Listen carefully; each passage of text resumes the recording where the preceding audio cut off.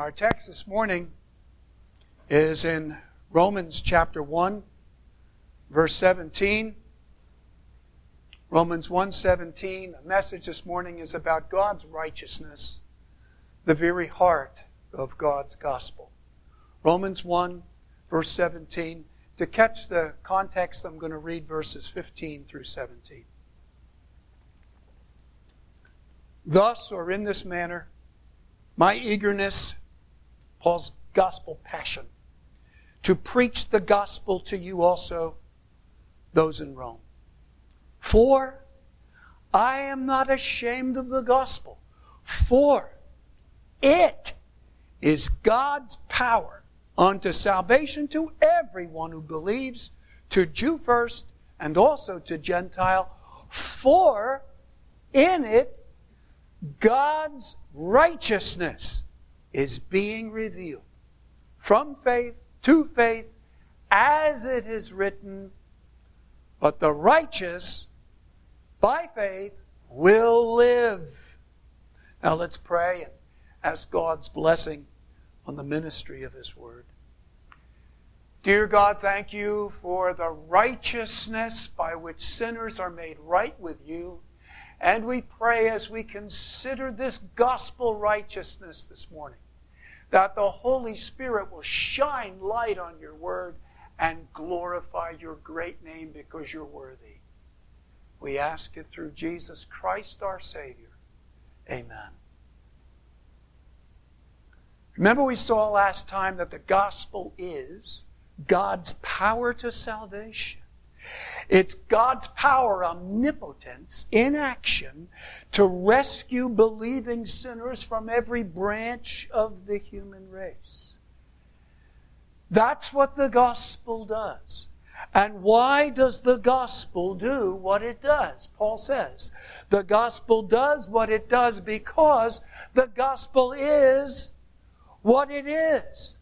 The content of the gospel is the ground of its effectiveness.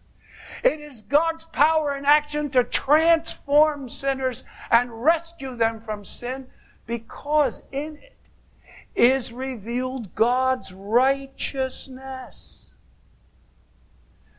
The heart and core of the gospel, the active ingredient in the gospel, is the righteousness of God.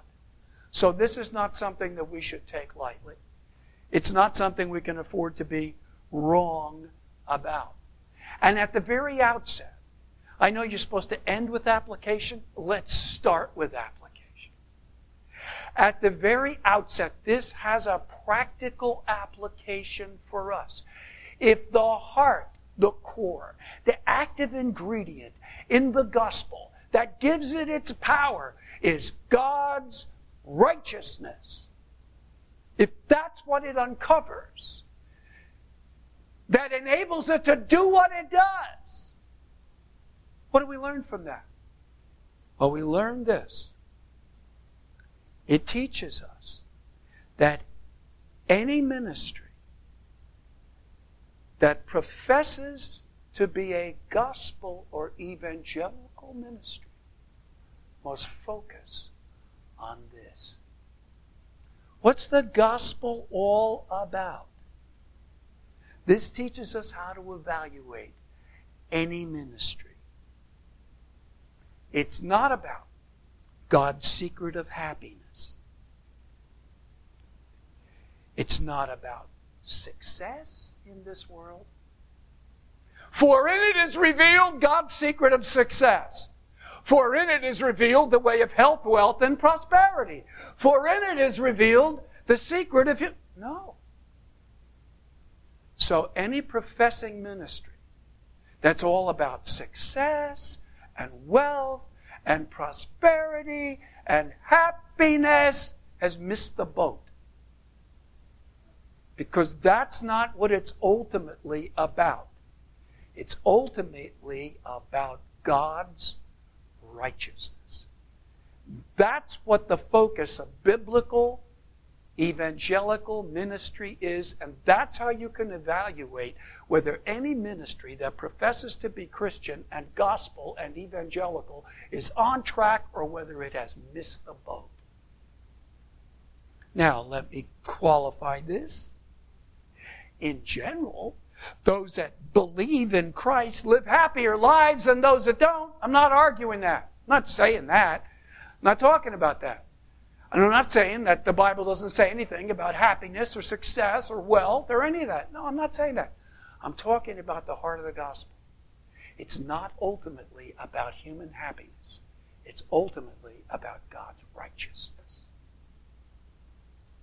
For in it is revealed God's righteousness. That's what gives it its power. The gospel does what it does because the gospel is what it is. Now, what do I want to say about God's righteousness today? 3 things. The concept, the production of it, and the reception of it. The Bible features these 3 things. It features the conception, production, and reception of God's righteousness. Right, first of all, let's look at the conception of it. What is God's righteousness? What is it? Well, if you're looking at righteousness, first of all, is an English word. So we're allowed, now, ultimately, we don't get our ideas about biblical themes from looking them up in the dictionary. I understand that. But we're allowed to look up the meaning of English words in an English dictionary. And when you look up the Oxford and Webster dictionaries, this is what it says. Righteous means virtuous or law-abiding. And Webster says, acting in accord with law, free from guilt. Now, does that fit with the biblical concept? Actually, it does. The idea is the idea of virtue. And always, righteousness is connected somehow with law or a standard. It involves conformity to a law or a standard or a code of conduct or a requirement. And so this virtue involves both blamelessness or innocence, which is not doing what the code forbids, and also it involves some kind of merit or credit, which is doing what the code requires. So this virtue has kind of like 2 sides to it. There's a blamelessness or innocent side, which means, well, I didn't break the law, I'm an innocent man. And then there's a virtue or credit or merit side, which says, I did everything that was required, so I have merit. So righteousness is the virtue connected with some kind of standard or code of conduct. And it has these 2 aspects to it. An innocence aspect and a virtue or merit aspect. Does that make sense? Yes? No? You with me so far? Now the Bible says that there are different ways then, if that's true, then you could be righteous according to all these different codes and evaluations, and etc., which the Bible says is true. In Luke 18, verse 9, and he spoke this parable to certain who trusted in themselves that they were righteous and set all others at naught. People can be righteous in their own eyes. These people have their own code and their own standard of conduct. They had their own laws. They made them up. They had their own laws of requirement. And in their own estimation, they were totally blameless. They had done everything that they were supposed to do. They had merit, and they never did anything that they weren't supposed to do. They were innocent. They were blameless. They had merit. They were righteous, and they were righteous in their own eyes according to their own code and their own standard of behavior. And nobody else was righteous in their eyes. They set all others at naught because other people were not innocent, because they broke some of these man-made rules that these people had. And they never kept all the requirements that these people made up. So it's possible to make up your own code, your own standard, your own law, and to be righteous in your own eyes. Because you've done everything you required and you haven't done anything that you forbid. So you're innocent and you have merit. in your own eyes, and such were the Pharisees in Jesus' day. So the righteousness of God, first of all, doesn't have to do with a man-made code. And it doesn't have to do with people being righteous in their own eyes. Whatever it is, it's God's code and God's eyes. It's righteousness according to God's requirement and according to God's assessment. It's in God's eyes and in accord with what God requires. Not people's eyes and what people make up as rules. That's the first thing you learn about it. And then the next thing, Romans chapter 3, verse 5 and 6. But if our unrighteousness commends the righteousness of God, what shall we say? Is God unrighteous who visits with wrath? I speak after the manner of men, God forbid. For then how will God judge the world? Now God is a righteous judge. And He judges righteously. And in one sense, the Bible clearly says that His righteousness has to do with His justice as a judge, His integrity of character, His virtue of conscientiousness and integrity by which He judges the world. And this is in stark contrast with the fact that by nature, sinners do not have righteousness. And the fact that we don't have any righteousness commends God's righteousness, whatever it is. It stands in stark contrast with the lack of virtue, the demerit, the guilt, the opposite of blamelessness that characterizes human beings in the state of sin. Those in the state of sin are not righteous, but are hell-deserving. They have no virtue or credit in God's eyes, and they are not blameless. There is none righteous, no, not one. And our very lack of integrity by nature in the state of sin, the fact that we are hell-deserving sinners, commends. It shows us the glory and beauty and the need of God's righteousness.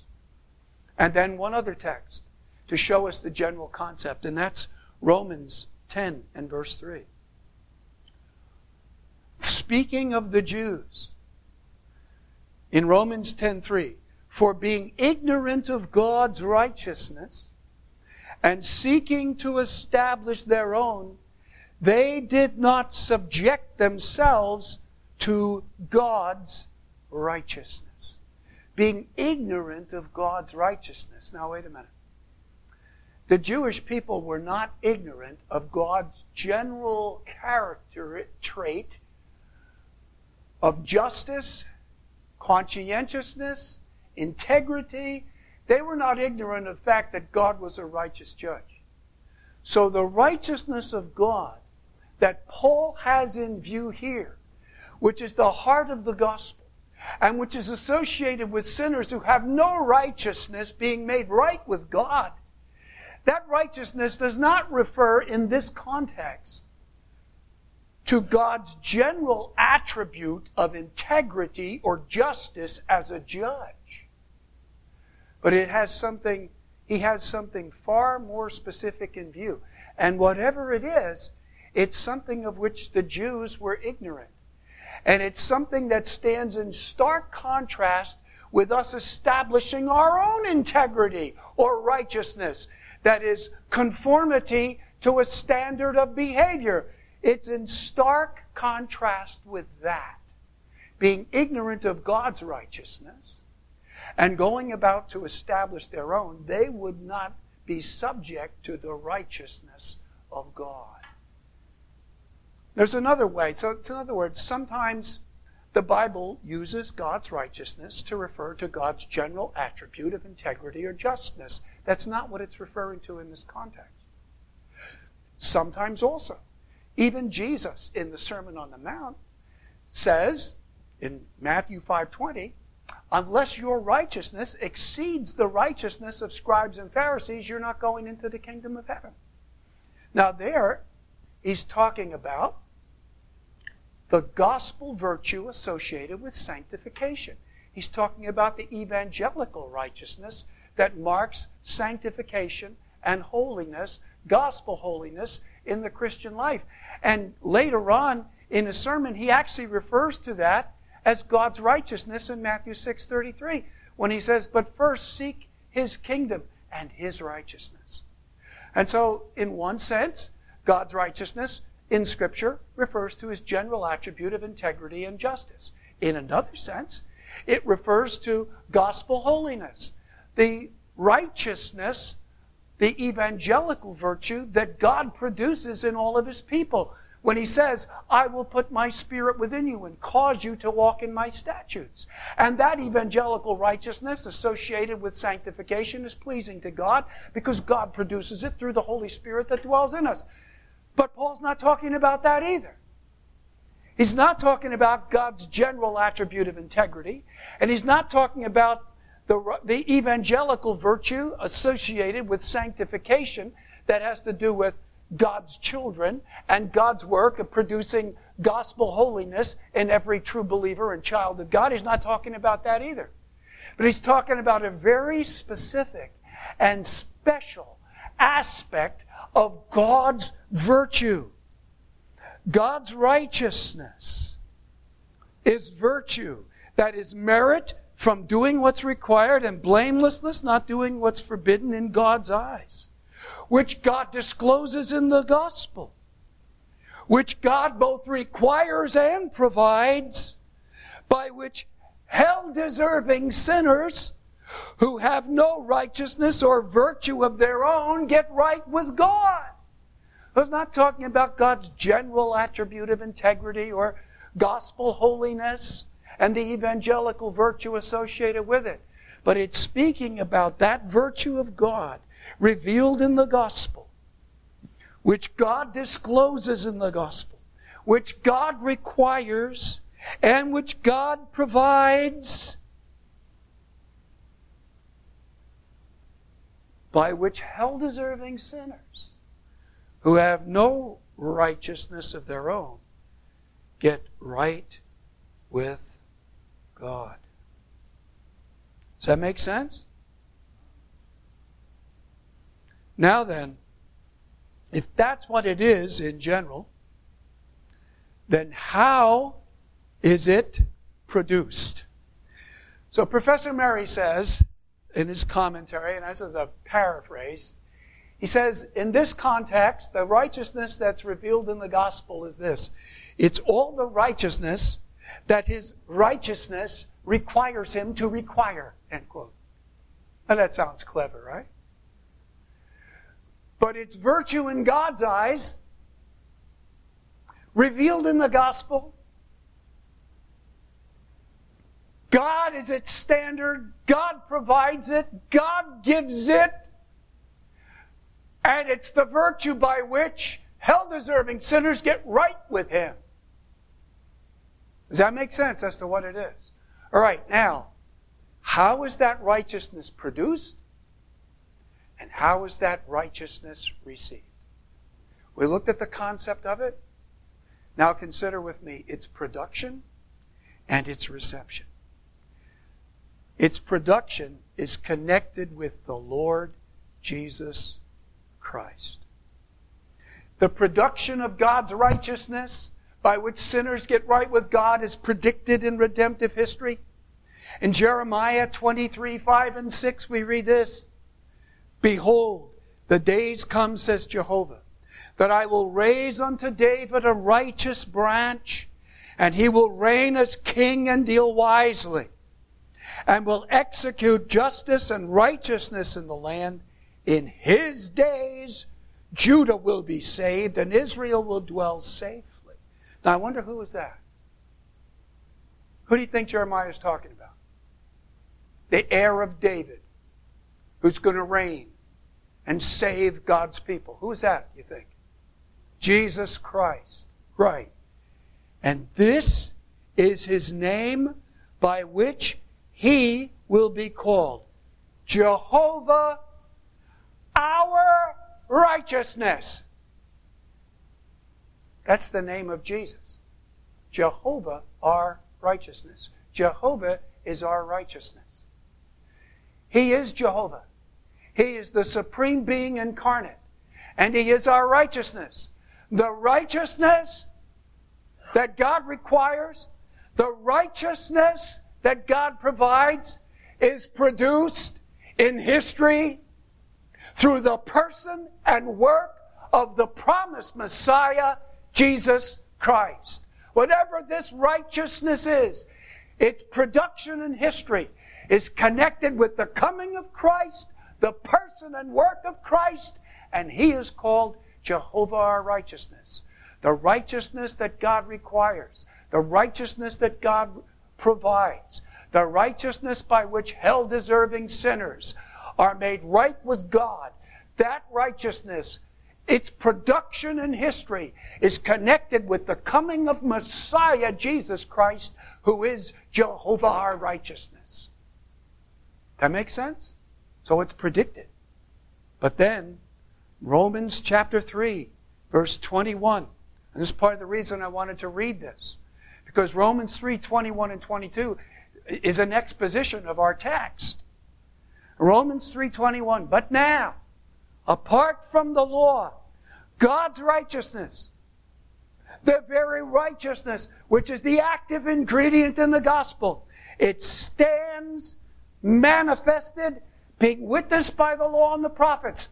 We just saw how it was witnessed in the law and the prophets. We just saw one example of how the coming of Christ and the production of God's righteousness in conjunction with the coming of Christ is predicted by Jeremiah, being attested by the law and the prophets.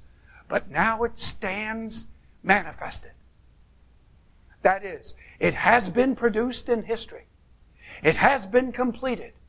And it stands in a state, present state, of permanent manifestation, disclosure in history. It's on display. It has been completed. It has been produced in conjunction with the coming of Messiah and the person and work of Jesus Christ. And now, forever after, it stands permanently on display. That's what Paul's saying. So God's righteousness is not still being produced, but God's righteousness, being produced in conjunction with the person and work of Jesus the Messiah, has been completed and now is permanently on display. That's literally what that text says.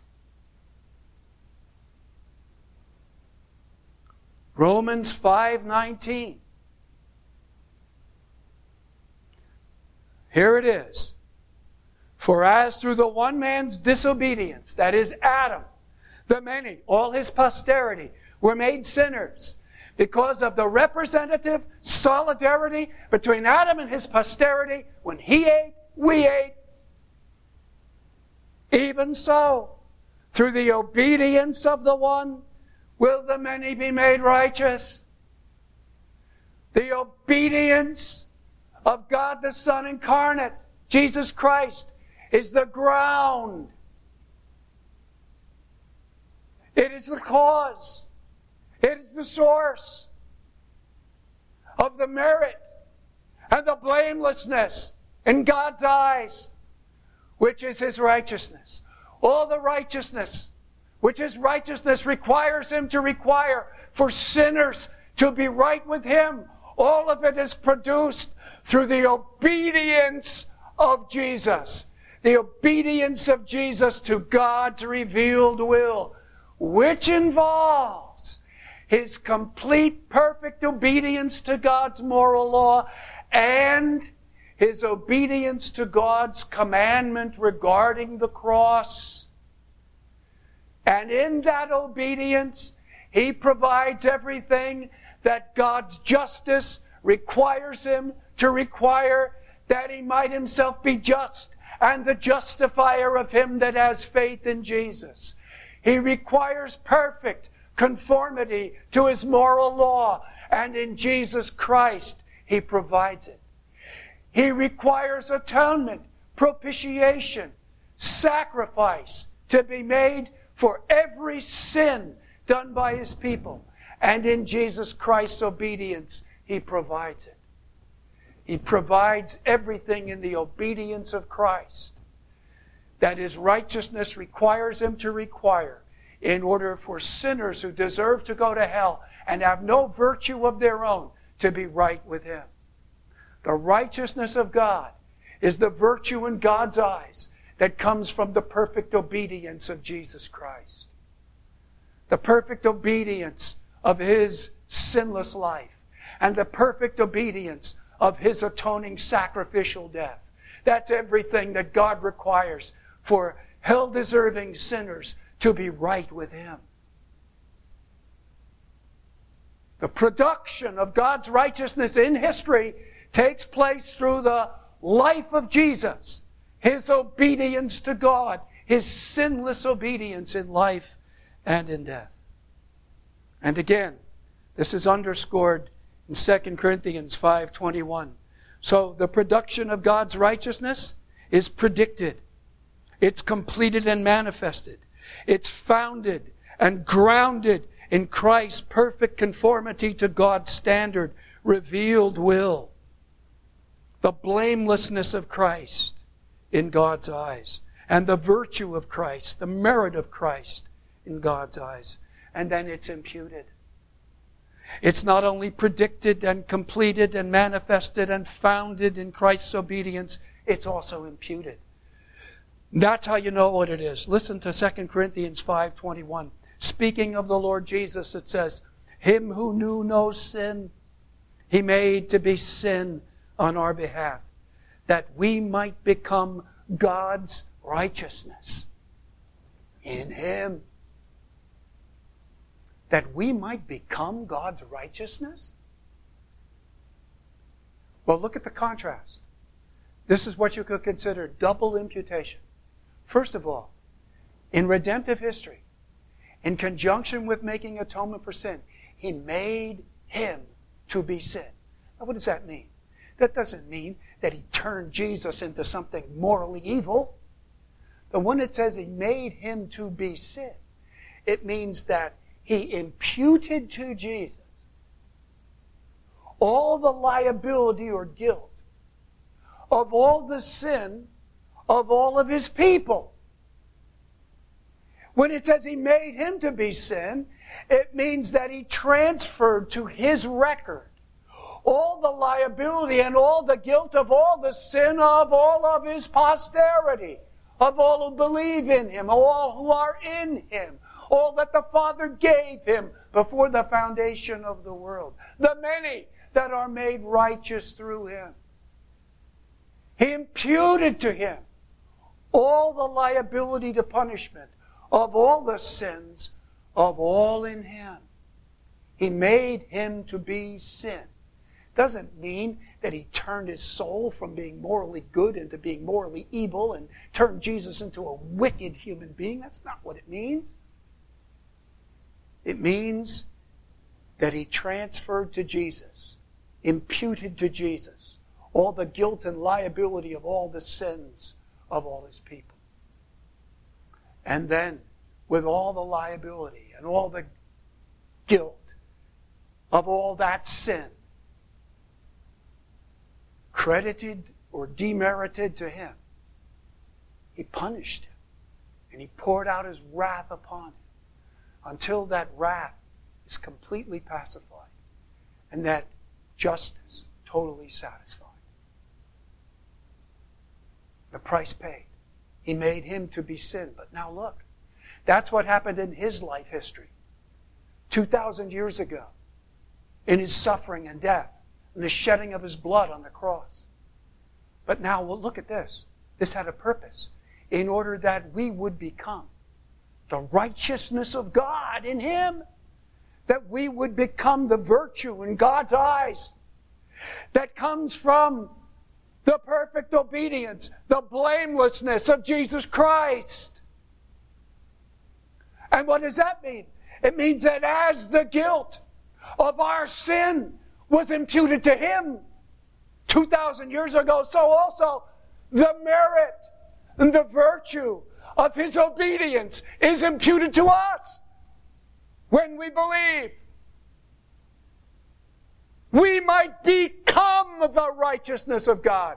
We might become the virtue in God's eyes that comes from the obedience of Jesus in His life and in His death.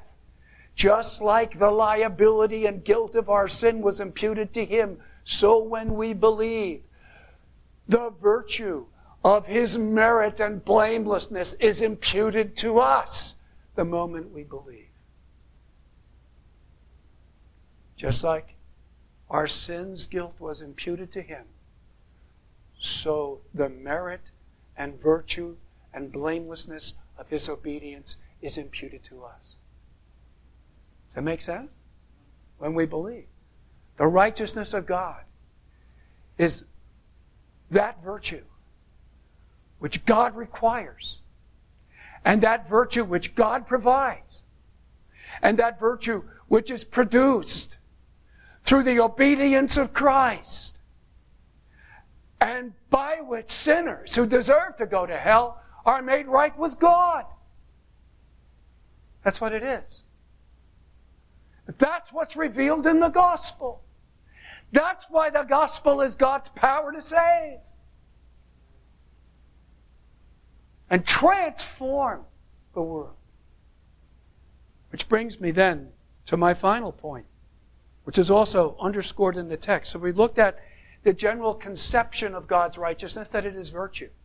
That is merit and blamelessness in God's eyes, according to God's standard, by which sinners who deserve to go to hell get right with Him, and which is revealed in the gospel.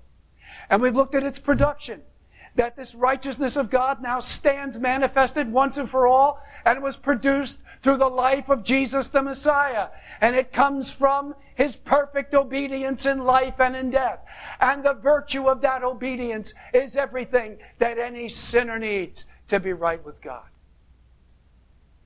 Jesus, thy blood and righteousness, my beauty are, my glorious dress. So how do we receive God's righteousness? How is it received? How do sinners receive it? Romans 1:17. Back to our text. For in it, the gospel, is revealed God's righteousness, the virtue in God's eyes, which God requires, which God provides, by which sinners get right with Him, that comes from the obedience of Jesus, from faith to faith. And Romans 3:22, even the righteousness of God, the virtue that stems from Christ's obedience, through faith, it is received unto all them that believe. It is bestowed by God and received by sinners when they believe. Romans 5:17. For if by the trespass of the one, Adam, death reigned through the one, much more shall they that receive the abundance of grace and of the gift of righteousness, the abundance of the gift of righteousness, reign in life through the one. God gives this righteousness to sinners who don't deserve it, who haven't merited it, as a gift when they believe. And Philippians 3, verse 8 and 9. Yes, truly. And I count all things to be loss for the excellency of the knowledge of Christ Jesus my Lord, for whom I suffered the loss of all things, and do count them but refuge, that I may gain Christ, and be found in Him. Here it is. Not having a righteousness of my own, which is of the law, but that which is through faith in Christ, the righteousness which is from God, by faith. Not having a righteousness of my own, not having anything to do with my own personal obedience to God's revealed will, but a righteousness which God produces. God incarnate produced it here on earth 2,000 years ago. A righteousness which God provides. A righteousness which God gives freely as a gift. A righteousness which we receive from God, though we haven't merited it, in one way and only one way. And that one way and only way is faith. And it's the same for Jews, and it's the same for Gentiles, and there's no other way to receive God's righteousness, to receive the free gift of the virtue that comes from what Jesus did. There's no other way to receive it except by faith in Jesus Christ. Faith alone is the means by which sinners receive and by which God gives the gift of the virtue that comes from the obedience of Jesus. And it's that virtue by which sinners who deserve to go to hell get right with God.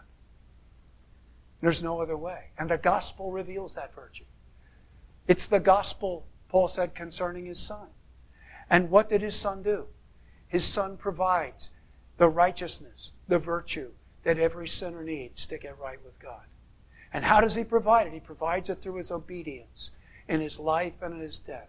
And how does God give it? He gives it freely as a gift to everyone who believes. And what does faith do? Faith credits God's word in the gospel to be true. That Jesus is not just a mere man, but that he is Lord of all. And that he wasn't a megalomaniac and a rebel rouser and a rebel like his enemies said, but that instead he lived an absolutely perfect life without sin. And that life is all the righteousness and virtue that you need to be accepted with God. And that he died on the cross not because he was a criminal who received the due reward of his crimes, but he died on the cross as an atonement, as a sacrifice to pay the price of sin. And that atonement is all the atonement. And it's all the propitiation. It's all the satisfaction of justice and pacifying of God's wrath that any sinner needs to be pardoned by God. And Jesus Christ provides everything that any sinner everywhere on earth, anywhere on earth, in any generation, and every generation needs to be right with God. And that's what the gospel declares. And how is it received? How is this righteousness from God, this virtue from God received? It is received by faith. By crediting God's word to be true, and by calling on the name of the Lord Jesus. For whosoever will call upon the name of the Lord will be saved. Because if you will confess with your mouth Jesus as Lord, and believe in your heart that God raised him from the dead, you will be saved. Whosoever will call on it. Faith credits what God's word says to be true, and faith calls upon and relies upon Jesus, the living Jesus, revealed in the gospel, and him alone, and his virtue alone, to rescue you from your sin. Do you have faith in the Lord Jesus? God's way of salvation. Never said it was easy, but it's really very simple. Believe in the Lord Jesus Christ and you will be saved. Call upon him, and God will rescue you from all your sins. And to those of us that do have faith, what do we say to these things? Blessed be God for his love and for his grace and for his mercy and for his goodness. This is nothing people ever would have conceived of this literally in 1,000,000 or even 1,000,000,000 years. We never would have made up anything like this. This is the truth because it comes from the Bible. The Bible tells us this story. The gospel tells us this story. This is the hope of mankind. This is the power to change the world. And that power is the righteousness of God. That is the virtue in God's eyes that comes from the perfect obedience of Jesus, which God provides, which God requires, and which God gives us a free gift, and which is received by faith alone. This is the hope of the world, folks. This is the power to change the world. It's the power to change lives, transform societies, glorify God. This is it. The active ingredient, the focus of the gospel, God's righteousness. What's the concept? Virtue, according to God's standard. It's what God's righteousness requires him to require for sinners to be right with him. How is it produced? Through the obedience of Jesus. How is it received? By means of faith. Simple? Clear? What do we say to these things? Praise be to God and blessed be His name. Let us pray.